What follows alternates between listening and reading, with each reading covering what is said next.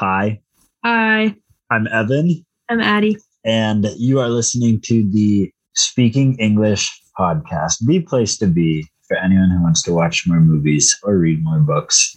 This is episode 112, as well as Book Club 16. And so joining us as ever for our book clubs is Aubrey. Hi, Aubrey. Hello. How's it going? You know, it's my last few days of freedom before I have to start work, and then I have to start classes after that. So it's a little sad, but I'll get over it. I gotcha. Good luck. Let's see. Oh, yes, the book.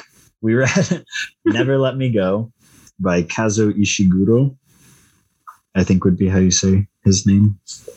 That sounded good to me. And pretty here we are to talk about it. Aubrey, you chose this book. Do you have anything to introduce it?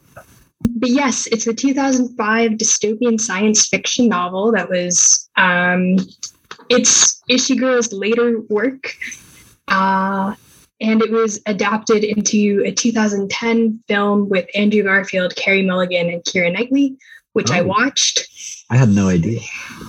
And then it was also adapted into a Japanese TV series in 2016. And I also had no idea about the Andrew Garfield movie until a couple days ago. And I didn't even look into it. I just saw a TikTok. People are like really into Andrew Garfield right now. And it was like, this is my favorite Andrew Garfield movie, but it's really sad. And it's called Never Let Me Go. And it's about this and this. And I was like, wait a second. I've read that book. I had no idea it was a movie. So I'm really looking forward to watching that now. Me too. I want to check that out. I had no idea. You should do like a double feature where it's like the book one week and then the movie the next week. I do enjoy that. We did that for Rebecca. No. We read. Sorry. We read. No. We read that earlier, and then we watched both. We did a double feature of both movies, but we did The Devil All the Time. We did that. Oh yeah. We read the book and watched the movie for that. How was your week, Addie? Pretty good. I was in Washington, D.C. The Big Apple. Yesterday. The Big Apple. Big Apple. It was my dear friend Jess's birthday. And Jess and I have this friend group of like 6 girls who are all pretty tight. And we wanted to go. The girl gang. That is actually what I refer to them as a lot of. Oh, yeah. Like the coven or something. You could get like a witchy vibe to it. I do call them the coven sometimes too. We do a lot of witchcraft together. But anyway, nice. We wanted to go somewhere for my friend Jess's birthday this year. And I have a family members who live in Virginia on a lake house. And I was like, we should go stay with them for free at their big lake house. And then my friend Jess, whose birthday it was like, well, I've always wanted to go to Washington, D.C. and like see the museums and the monuments and whatever. And I was like, well, it's like a 2-hour drive from Virginia, so we can just do that. And slowly over the course of planning this, it became just Washington, D.C. because that is Jess's birthday. And that's what Jess wanted. So it was no Virginia. It was just D.C. I spent 4 days walking through the museums. We walked like 10 to 12 miles every day. Awesome. It was like 90 to 100 degrees, extremely high humidity. It was the second most exhausting vacation I've ever been on, with the first being New York City. So today I spent my day like recovering from that as it was kind of a lot, but I sure did learn a lot of things and I saw a lot of things and spent a lot of quality time with my dear girl gang / Kevin. And we did do witchcraft in DC. So, did you do it in front of the White House or no? In front of the Lincoln Monument. Oh, nice. All right. I'll take that. So I had a really good time, but I really am, kind of worn out from that one. Now I have to recover. There you go. That's the American dream right there. Yeah, exactly. Witchcraft in front of the Lincoln. I have been to Washington, D.C. before. That's the only place on the East Coast that I've been. Nice. My mom took a business trip there, so we tagged along and went to the museums and stuff. It was pretty cool. It's been a while ago now, It certainly feels like the type of thing that you do for business or as a child, which is why I have to keep giving this disclaimer about why I went there for a birthday party. How it was once supposed to be Lake House in Virginia and then became this like field trip for me and my girlfriends instead. You know what's funny about the business trip and the child? I went there as a child. Yeah. We got Evan with his business trips and we fit all the bases. Exactly. That made it sound like Evan went on a business trip. Yeah, I was also a child. Like that's not what I meant. Grade, I feel like. I was in 7th grade. 7th grade, Evan went on a business trip all the way to Washington. I was a businessman. I had business. Let's see, my week was not nearly as interesting. I feel like I just worked a lot. Yeah. I'm working all day, every day. Damn. Here lately, but it's fun because I'm good friends with a lot of my coworkers and we've been like hanging out and stuff. So it's nice. That's awesome. But yeah, I think it was this week. Yeah, that I learned how to actually open the store. So now I'm there opening up most days. That's awesome. And making all the ice cream. So wow. Ooh, that's really cool. Now, like since I did a good 4 out of 5 days in a row, most of the ice cream is like made by me that we're serving people right now. So it's cool. Very cool. Yeah. But I mean, that's kind of about it. I'm planning some fun stuff. I got a couple concerts coming up and I have jury duty later this week. So good luck.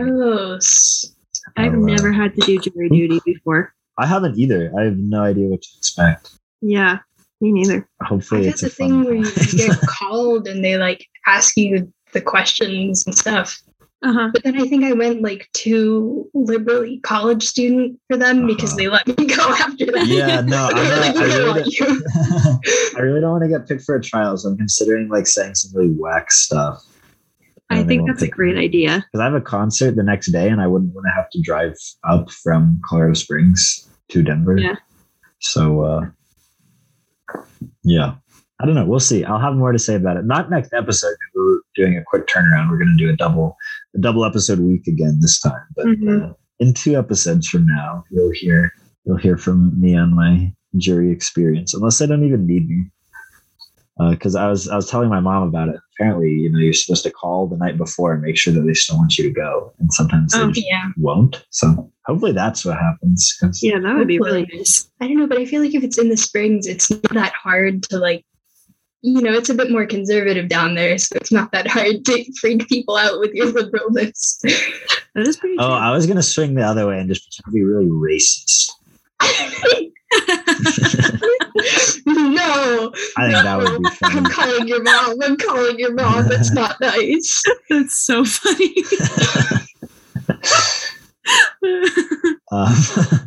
Yeah, that's my week. Nice. Okay. Wow. So before we get into the book proper, how do we feel about the book cover? I hate it. One of my least favorite book covers ever.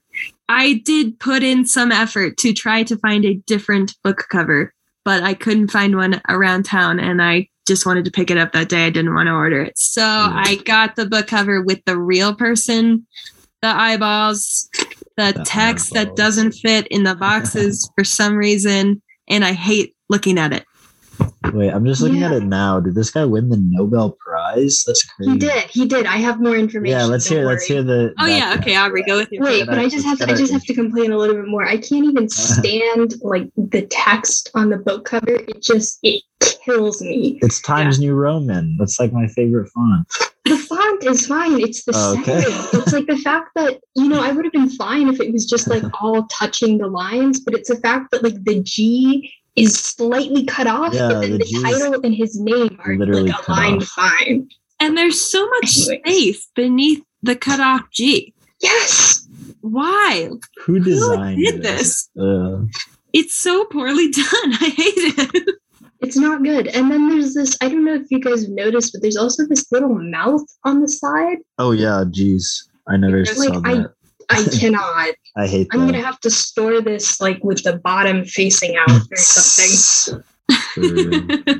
My apologies to, Mr. Ishiguro. It's First Vintage International. Vintage Books. Yeah, it's their fault. They have a cover design, but it just says Keenan. I don't know if that's a name. You know what, Vintage Keenan? International is now on our Hall of Not fame. Hall Yeah. of Infamy. Podcast Prison. Public Podcast Enemy Prison. number 2. Number 3. Wait, so Bradley Cooper. I still think Bradley Cooper should be a Public Enemy. Bradley Cooper is Public Enemy number 1. No, Army Hammer is Public Enemy. Oh my Oh, God. I forgot that's- about Army Hammer. Yeah. Oh my God. How could The I? thing is that I don't dislike Bradley Cooper that much. Mhm. I just want to rag on him for whatever reason. That's fine with me. Army Hammer on board just with that. seems like an awful dude all in all. Anyways, Very book good. cover gets 0 from me, but book feel in hand, perfect 10 out of 10. This is what I That's want fair, all yeah. to be structured like. It's a nice, thin, floppy paperback, Yeah. standard length, and the texture is good. It's not plasticky. I actually really agree because when you brought this stuff up about the how disgusting the cover was, it didn't come to mind because I just was when I was reading it, I wasn't looking at the cover, I was just holding it, and I was like, Yeah.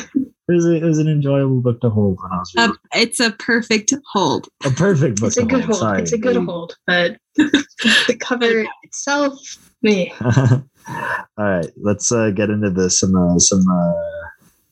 information.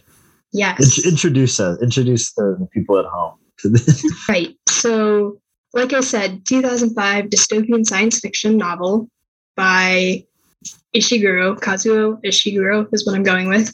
It was shortlisted for the Booker Prize, which Ishiguro has previously won for his first novel written in 1983, The Remains of the Day. So Ishiguro is Japanese-born, British-raised, and considers himself to be a British Asian, his own words, author. He was awarded the Nobel Prize in Literature in 2017, not for any specific book, but for his body of work as a whole, is how it was described.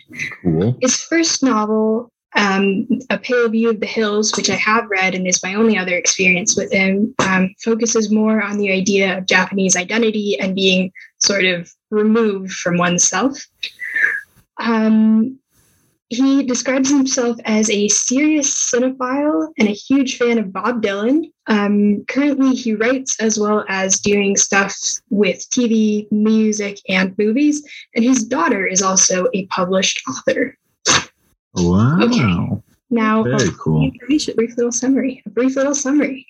So Never Let Me Go follows Kathy, Ruth, and Tommy as they move from the sheltered world of their boarding school, Hailsham, into the real world and confront some disturbing truths about who they are and what they are for.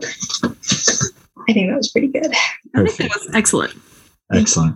All right, let's get some overall thoughts on this book. What are the overall impressions? Because I know what mine are. Aubrey, you go first. Oh, I feel so special. I enjoyed this. I really liked this. I think I think it has earned its place on the bookshelf, but it felt like a very realistic science fiction novel, which sometimes when you read science fiction, it's kind of hard because it's so removed that it just doesn't feel possible. Like Dune is you're just in a fantasy world, but with this one, it felt very real and it was also very human. So I liked it a lot. Nice. I also liked it quite a bit. I thought it was paced like perfectly, like in terms of the structure of the story. I really liked how kind of slowly it unfolded. I thought it was pretty thought-provoking. I guess I'll get into this more, but I feel like the only like drawback for me is that I sort of feel like this concept has been done by other books and movies, or at least, I mean, not exactly like this, but pretty similarly. So it didn't feel all that like fresh to me, but I wonder, I mean, if I had just like read and watched things in a different order, would I have appreciated this more? I have no idea, but it is a super interesting concept. And I agree. It felt so human. The characters, I thought the three like main characters were like really interesting people and like well written for like the context of their lives, which is like hard. Like it's kind of like this is not a real context. So how do you make up characters who, like, how would you decide how characters would behave in a context such as this? And I thought that the author did like a great job coming up with some answers to that question. I'm conflicted about this book, and I'm kind of leaning towards didn't liking it that much. Interesting. I thought that I didn't like how it ended. I didn't like the whole third section. I guess I definitely do agree that the way that it's paced is super well. I just thought that the payoff, I don't know, rubbed me the wrong way. I guess for me, I just didn't know what to get out of this book at the end of it, because it seemed like it was going one way. And I don't know if I want to get into like the spoiler stuff yet, but it seemed like it was telling two different stories to me, and juggled them really well at the beginning, and then kind of in the last section kind of fumbled the bag, as it were. Interesting. In my opinion. But, that's just what I got out of it. But I think I agree with what you said about like the way that the main players are characterized is like done super well, and you kind of really get to like know these characters by the end of the book, which I think is really cool, and that was the best part of it for me. But maybe I don't know how well it executed the sci-fi concept for me. Oh, interesting. To be honest, I also at the end of reading it felt the same way, where I was just sort of like, what was I supposed to take from all of that? Like it did feel like it wanted to have this like strong message about genetics. Genetic engineering? I have no idea. Something like that. And I don't like really know. I still don't think I know what the full point was. Like, who is this book trying to like speak on? Like it felt like it wanted to have this like strong moral backbone, or like make this argument about like real life. And I don't really know what that argument was supposed to be, but I could be just missing it. Like it could be really easy for somebody to just tell me what the argument is, and then for me to be like, oh, I get it. But I don't know. As of right now, I don't know what it is.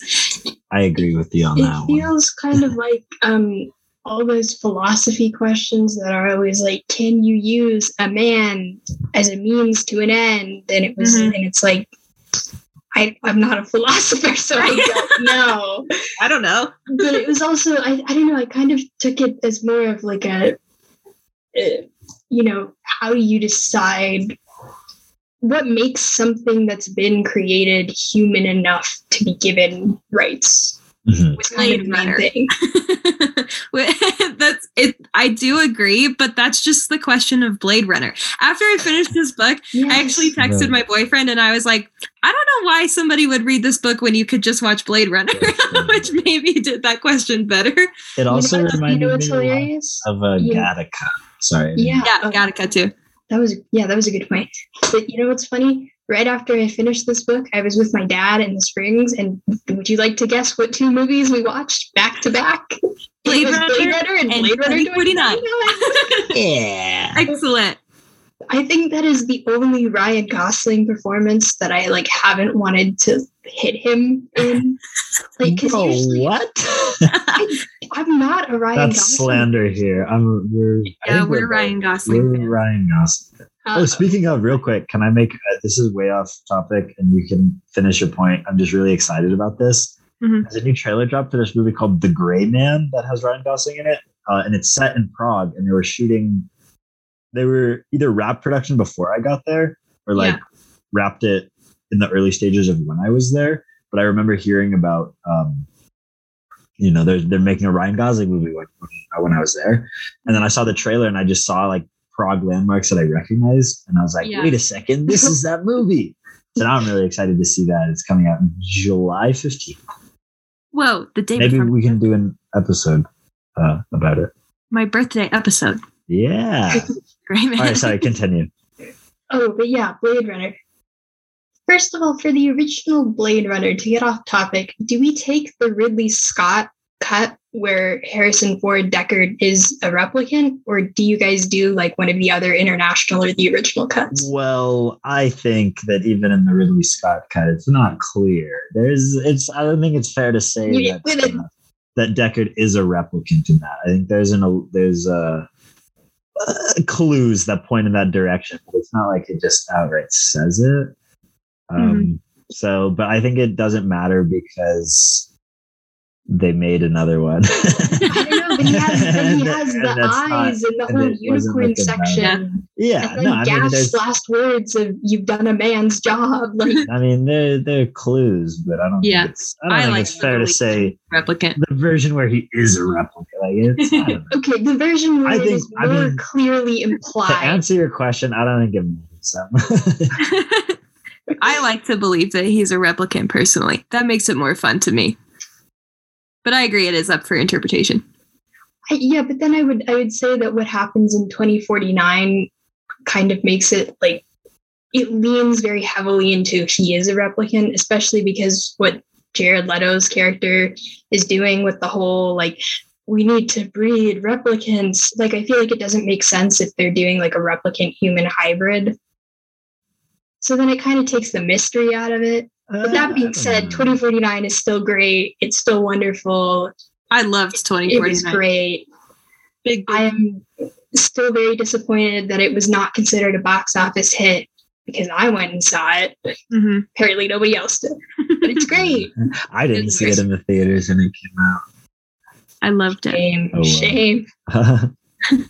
Anyways, I did feel that this book very heavily inspired, or I don't know, very similar thought line as Blade Runner, Gattaca, and also, did you guys ever read Ghost the YA book Unwind when you were kids? That sounds really You're familiar. Gonna laugh. Would you like to guess what's on my to be read shelf right now? The next book? Unwind. Yes. I read that when I was in middle school, and pretty much the same concept as this one. Mm-hmm. I think really, actually very close. Sorry, I think I read a book by the same author who did Unwind, because it was about dead kids or something. It is about dead kids, yeah. It is, yeah. Maybe I read Unwind then. It has a few very disturbing. But there's like it was like a series though. It was like yes. Yeah. Oh yeah, I read that in middle school too. Nice. This reminded me a lot of that.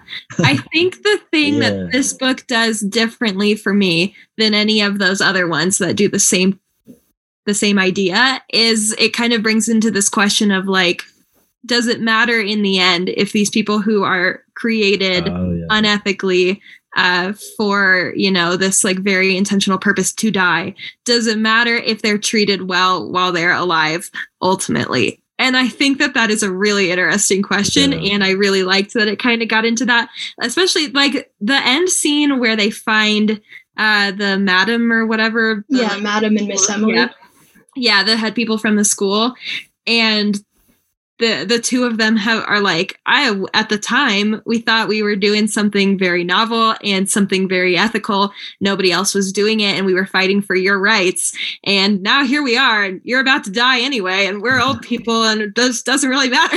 Yeah. And I thought that was really quite compelling, and I liked that as a question. I don't know that like that question alone, though, is enough to make this whole novel like worth it. When like outside of that very specific theme, it's just so similar to what's already been done on this subject of like human engineering. So that's my thoughts on Never Let Me Go versus Blade Runner. Yeah. I don't know. It's I do think that like the ending thought that you just had about how like if you're born to die and you know that you're going to die, like does it really matter the quality of life that you have preceding that? Yeah, that's really interesting. I hadn't thought of that before. I also thought that it was interesting. That was my favorite part, I don't know, like idea that got explored by this book. And I don't have an answer, like it really, the book totally leaves that like up for you to answer, and I don't know what the answer is, but it's really kind of cool to think about. And it kind of gets into the whole idea of like a kind versus a cruel action, because in many ways it was a kind thing to raise the children that way.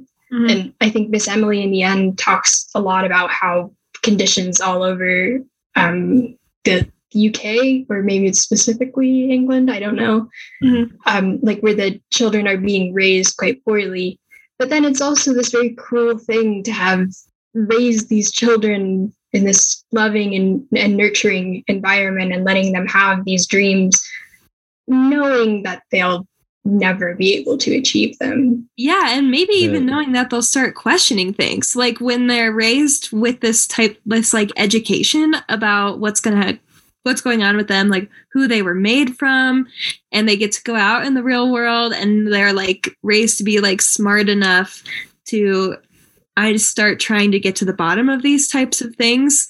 Then it's like you've inflicted this cruelty of like, they never had to know that like other people live their lives, like these are just clones that were made to donate their organs. They did not have to be aware of all that life has to offer when you are an old person and they never get to be old, like why even tell them this? Yeah.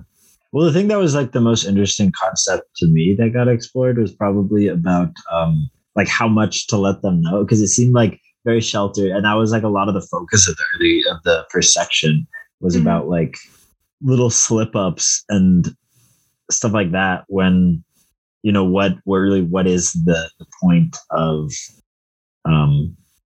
sheltering them from that if it's still the result. So that tied back together well when they really kind of ask that question towards the last section. Kathy asked the question of who was right, and she's like, I kind of think Miss Lucy was right, and I probably agree. It like, just looking at it, it's, the only reason it wouldn't be if they were trying to change how it all works within their lifetime, which it didn't seem like was the goal. It seemed like the goal was to, I don't know, treat them as harvest the organs and let them perish. Well, no, I'm talking about like the specific goal of the Hailsham people. Oh yeah. It was like to I don't know, just like treat them as if they like treat them as they would any other like person.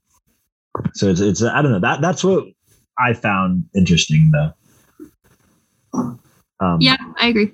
I guess the thing that bugged me the most about how it all like was presented is that, and I really like this in the earlier sections about how he kind of didn't explain anything right away. It was just like her account, and then you gradually like learn things. But the thing that I didn't like about that is that it seemed like the second to last chapter, which is when they went and talked to them, it was like all building up to that. Like they revealed everything. But I think by that point, you kind of piece together how it all, like what all is going on.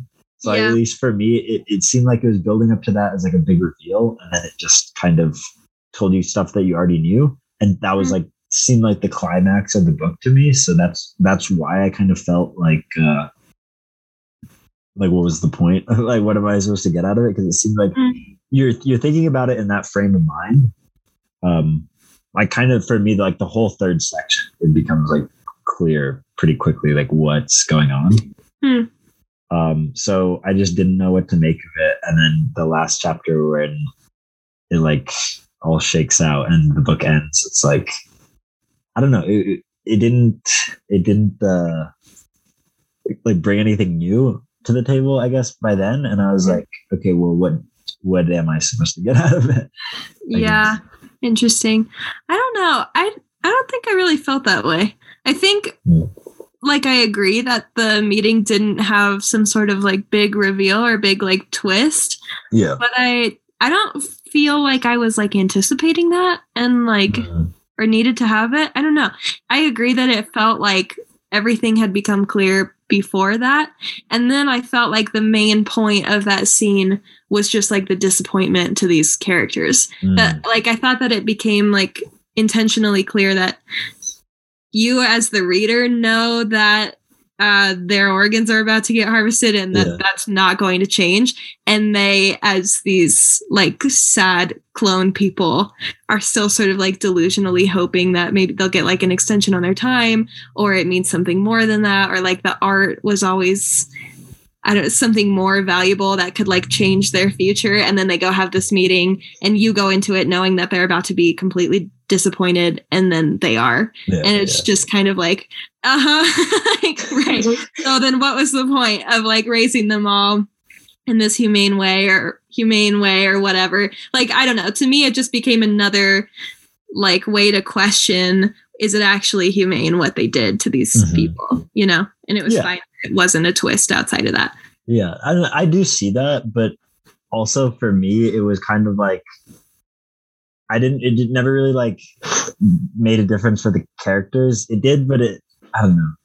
I just think the last chapter and the way it all wrapped up, there was like a weird disconnect. And I don't know if this is just because I read it wrong, or it was like, it just didn't feel like, it felt like it was like it addressed that. And this is what I was saying at the very beginning about how it kind of was on two tracks, you know, and one of them is about like their discovery of this. And I guess for me, the other one was kind of just like how they interact as people, like the three principal characters. So it seemed like there was just a disconnect, like that wrapped up the one thing, but it didn't necessarily seem like it affected anything in Kathy and Tommy's relationship at the end. So I just didn't really know how to piece it together. Yeah. And like, maybe ironically enough, it seems like this, I would have been more okay with it in like a movie setting, because then you get to like throw in your own ideas, and you still do, but I guess it felt a little weird to me, and I don't really know exactly. I don't know how to articulate exactly why. Yeah. Yeah. I don't know. I liked it. I liked that the end was just sort of this like disappointment, but also exactly what we knew was coming all along. Yeah. Yeah, it felt like a very real disappointment, because sometimes these novels end and you're like, why that serendipitous end would never actually happen. But here it was a very real sense of being let down. It was like very realistic. Yeah, I totally agree. And I also liked Tommy's choice to like ultimately die without Kathy present, to like have to switch carers or whatever, so that Kathy wouldn't like see him like that in his final moments. I thought that like made a lot of sense.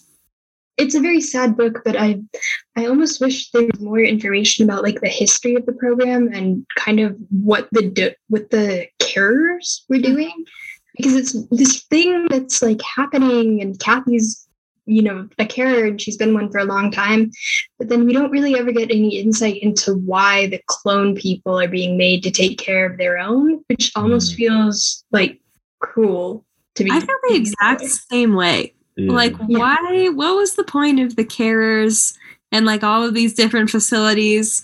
And also, what's the point of cloning people to make organs in the first place? Maybe I just don't know about this, but is there like a serious shortage of organs in this world? Yes. Yes, there is, to answer your question. And interestingly, what they're doing now is trying to use a lot of this genetic engineering technology to use stem cells from humans and grow them on pig hearts and make these organs outside of people. Obviously, they're not cloning people and raising the organs, but they are making these synthetic organs and hoping to use them because of how hard it is to get matched and how few organs are out there. Oh, wow. I checked the organ donor thing when I did my driver's license. I did too. Me too. They're welcome to all of it. Yeah. I kind of didn't mind that it's not all explained. Oh, really? Oh. Yeah, I don't know. Well, I think I'm of two minds about it, maybe, because it seems like so much of the story revolved around this concept. Mm-hmm. And I liked the way that Kathy narrates is that like she just assumes that you know what's going on. and I like that aspect of it because you slowly but surely start to figure things out. And like part of me is glad that they didn't really just like outline every single thing about the whole deal. Because I guess if it didn't do that, it would feel like how you said earlier that it would be too sci-fi, you know, like if she's like, if like Kathy's narration is like talking about the world as it would feel like as a dystopian future, kind of like tongue in cheek to the audience about like, this isn't the world, you know, but I kind of like how it's like, written from the perspective of like you live in this world with them, so that you understand the prevailing concept already. And I like the way that the writing was styled that way. But at the same time, I am still curious about all the stuff going on. I think that I fully agree with what you just said. No further comments. No further comments at this time. I don't know. It kind of would have been the nail on the head. Yeah. It kind of would have been nice to just have, like, even I've seen this done in a lot of these kind of sci-fi, but trying to be more real, is they'll have like an appendice or a footnote where it's just completely removed from the story that you're reading, but it is in the world, and it is like kind of like telling you these breakthroughs. Like, I think I've mentioned this book before, The People in the Trees by the same woman who did A Little Life. It has all these footnotes about like other things happening in the world, and it kind of gives you more insight into like why these things are happening in the story. Cool. That's cool.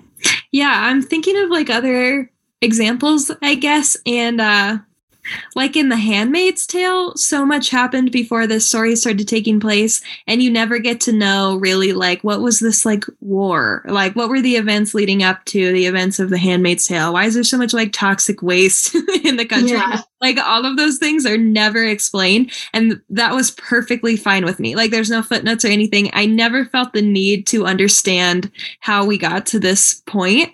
So I don't know why I felt like slightly differently in this one. Like, I don't know why. I've read books before that offered me no context and was perfectly fine. So like, what makes this one feel a little bit different? I honestly don't know. Yeah, it was kind of like The Girl with All the Gifts by, what was it? M.R. Carey, I think was his name. Where it was a similar thing where you're just kind of like thrown into zombie apocalypse land and you're not really given a huge amount of detail about what happened. But then it's always funny to me when authors go back and like write a prequel of their own series, because that's what he did with The Boy on the Bridge. And then, who was that woman who did it was the movie with Jennifer Lawrence that she got really big in, Suzanne Collins, and the Hunger Games. Oh yeah, and then she went back and wrote a prequel, and it was shit. It was really I never heard about that. It was terrible. Don't read it. It ruined the whole thing, and then it like can't wait to read the prequel to the Hunger Games.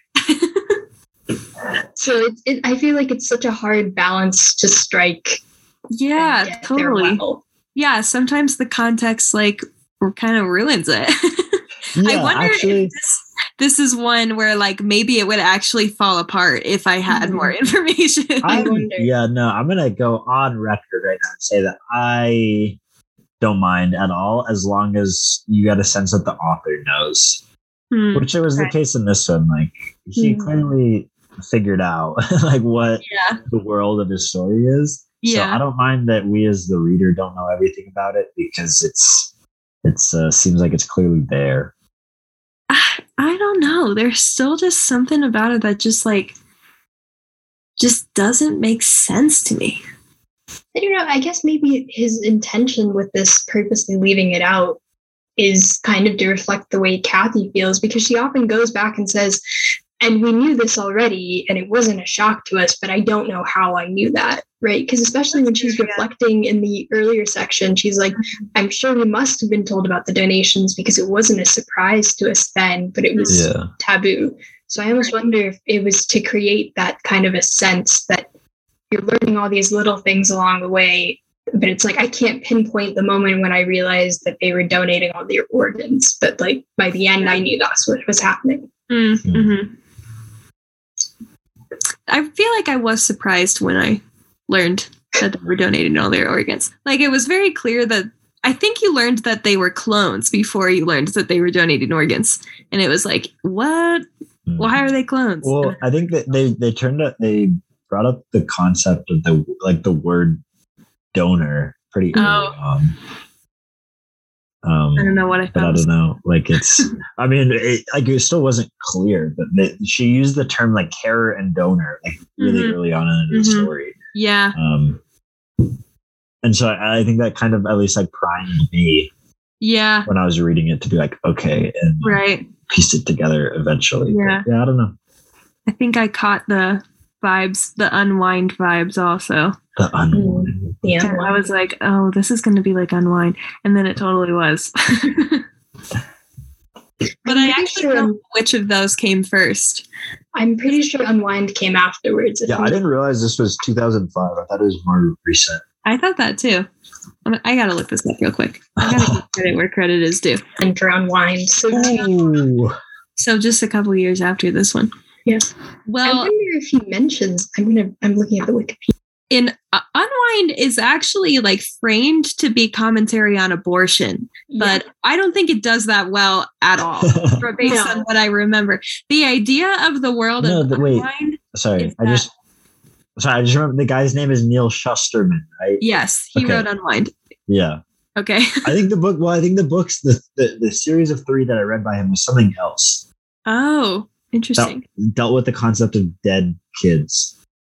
The concept of Unwind is that abortion is completely illegal.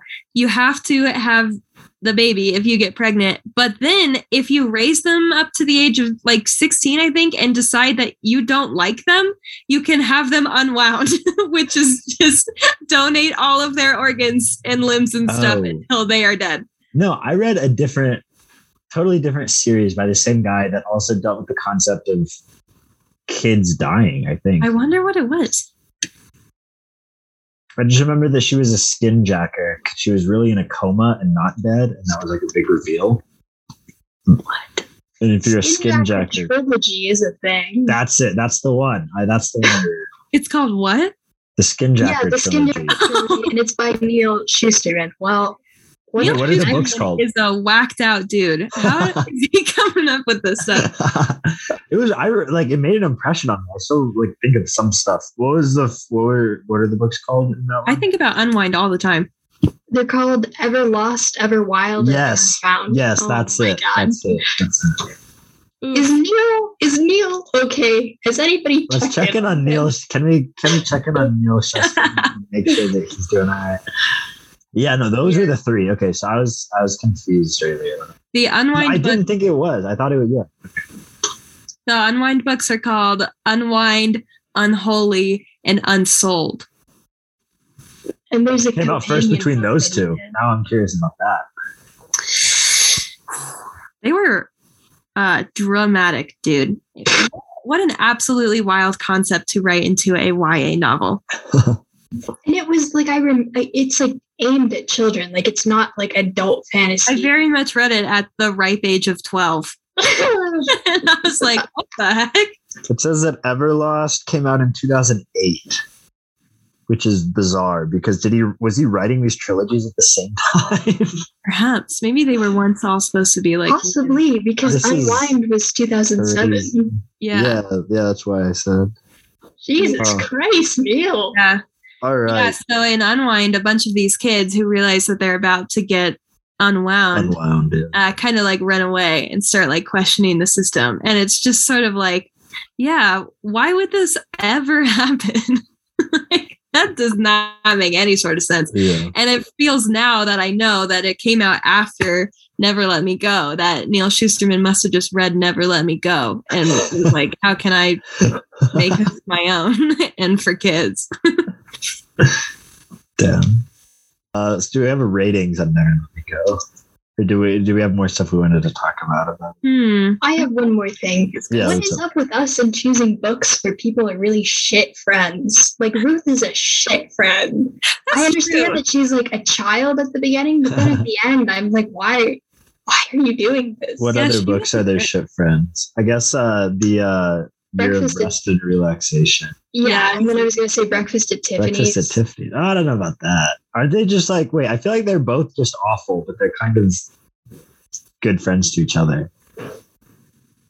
I don't feel that was the vibe that I got. Doesn't Holly like ghost her friend? Yeah, she just like leaves. Yeah, I guess that's true. Yeah. That's not very nice. You're right. Anyways, yeah, I was super annoyed at the character of Ruth, but ultimately I was like glad that she was written like that. Like that she died. Yeah, she did die. She got what was coming. But by the end of the book, I was like, it makes sense that like there would be a handful of these clone people who like take this so badly that they become just like assholes. Like what else are you supposed to do with your limited time on Earth and you know that you're about to die, but like play mind games with people, like how else are you supposed to entertain yourself or like self-soothe yourself? And she's got this like jealousy of people who don't have the same fate that she can't take out on anybody in the real world. So like the jealousy has to almost get like projected onto other clone people in these like weird misguided ways. Yeah. And so by the end of the book, it all made a lot of sense to me. And I was glad that a character was written like that. But in terms of like reading it, I was like, God, this is annoying. I was like, Ruth, shut up. Yeah. Ruth, are you kidding me? No, I think that's what made the book so interesting though. If it was just good vibes the whole time, it would feel, if it was, well, no, that's what I mean. Like if it was good vibes the whole time, it would feel like too moralizing. I think the primary success of this book for me was the way that he presented these guys as real people. Mm-hmm. And it's like you recognize some of the interactions and you're like, oh yeah, I've seen this or lived through it before. Sure. And then at the end, it's like it eventually becomes, what if these people were not real people? But are they not real people? Like, I mean, and that's the question that's brought up. But I think, if it was just, like everyone's, if it was just about the conflict of being these clone people ready to be harvested, then it would turn too moralizing. So I'm glad that most of the conflict was about the friend group, I guess. Mm-hmm. I liked that the three main friends were just extremely different people who like struggled with this whole concept in completely different ways, and like their behaviors like manifested differently, even though they are all going through the exact same thing, which is something that like nobody else in the world is ever going to go through. So like, I don't know, this could have been written like they all have the exact same response to it, and they only have each other in this world. But instead it was like they all have very unique struggles with this, and so they harm each other sometimes. And I thought that was like a way more interesting and compelling way to do it, especially like you get to see Kathy like fully just kind of accept it and kind of lean into it, which I'm sure would be real. Like I think a lot of people in this situation would be just sort of like, this is my fate. I'm going to like be a good carer. I'm going to do a good job. I'm going to enjoy my time. So be it. And then there's a person like Ruth who hates it and is like, I wish I could know more. I'm going to mess with my friends because I'm like jealous of the people in the real world. Like she's just like struggling. Like she's just kind of miserable and it's coming out. And then I think the most interesting is Tommy, who is just kind of like, felt almost like a not real person. Like Tommy felt most like a clone to me. Yeah, that's fair, actually. Yeah, just kind of like doesn't really get it.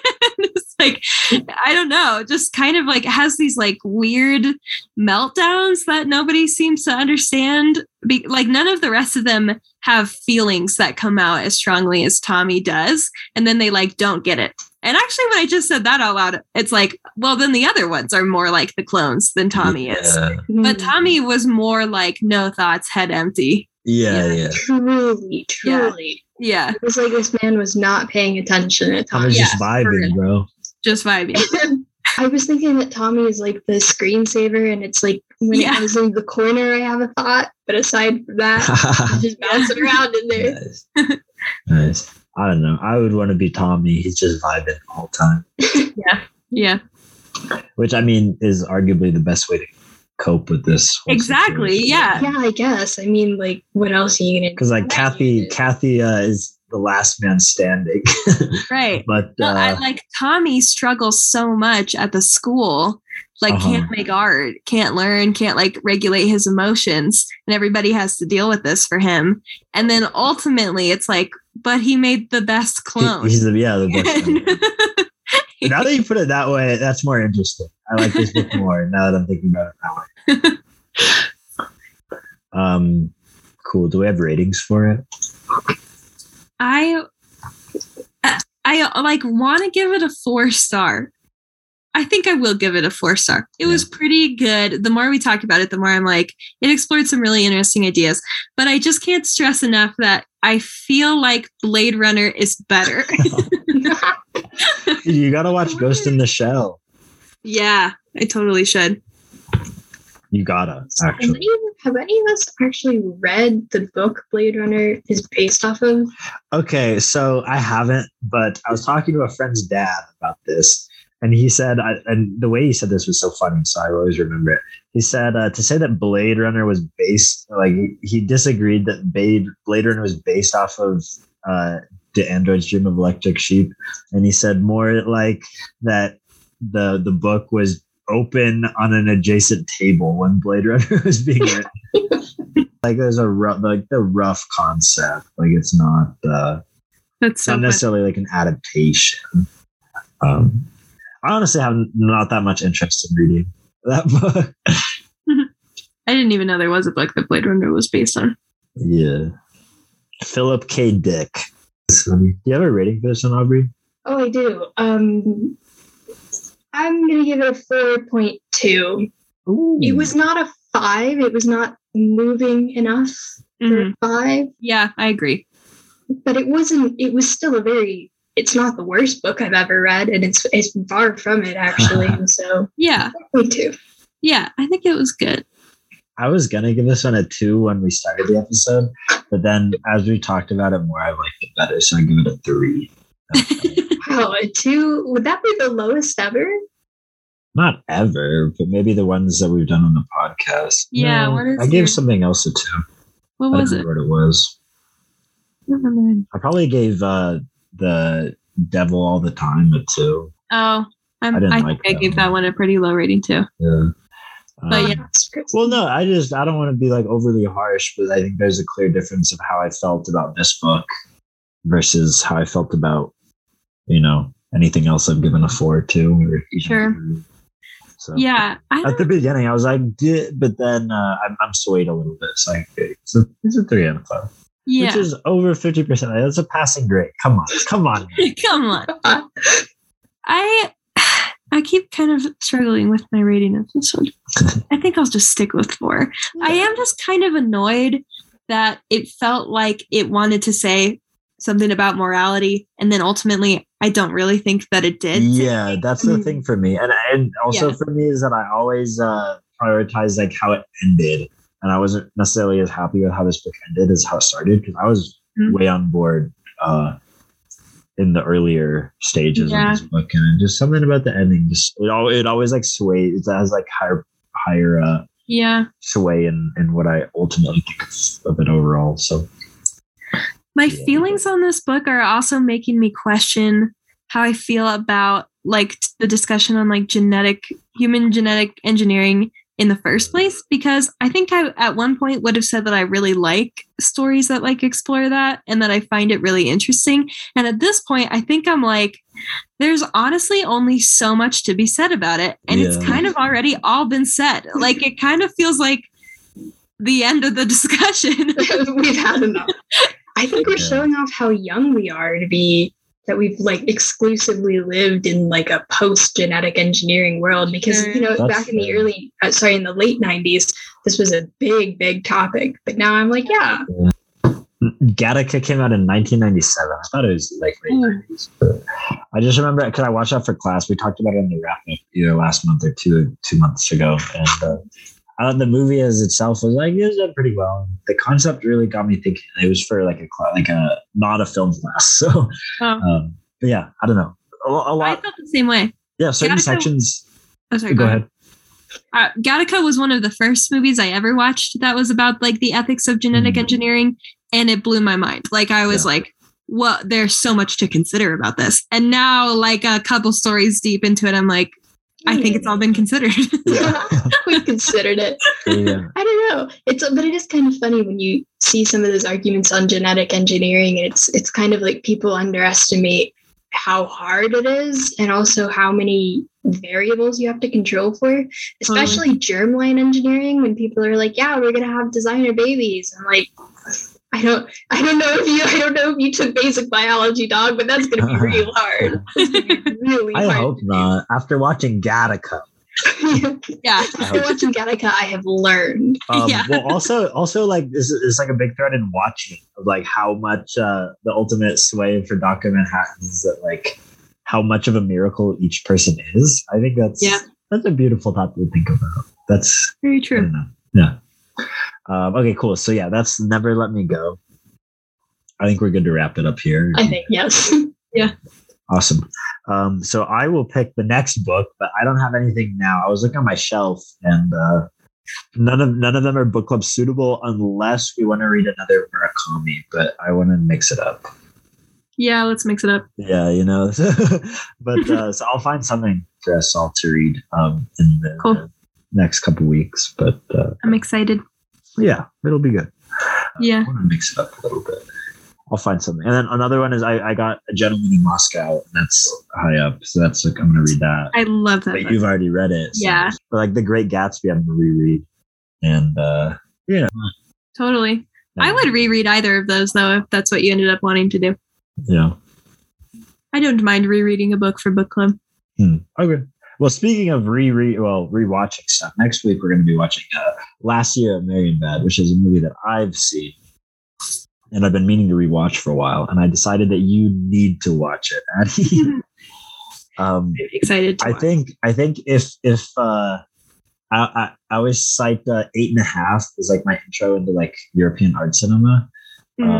But I think if the first movie I saw from like that was Last Year at Marienbad, I would I think a certain amount of people who have seen it could classify their lives as before they first watched Last Year at Marienbad and after they see it. That'll be my intro to that.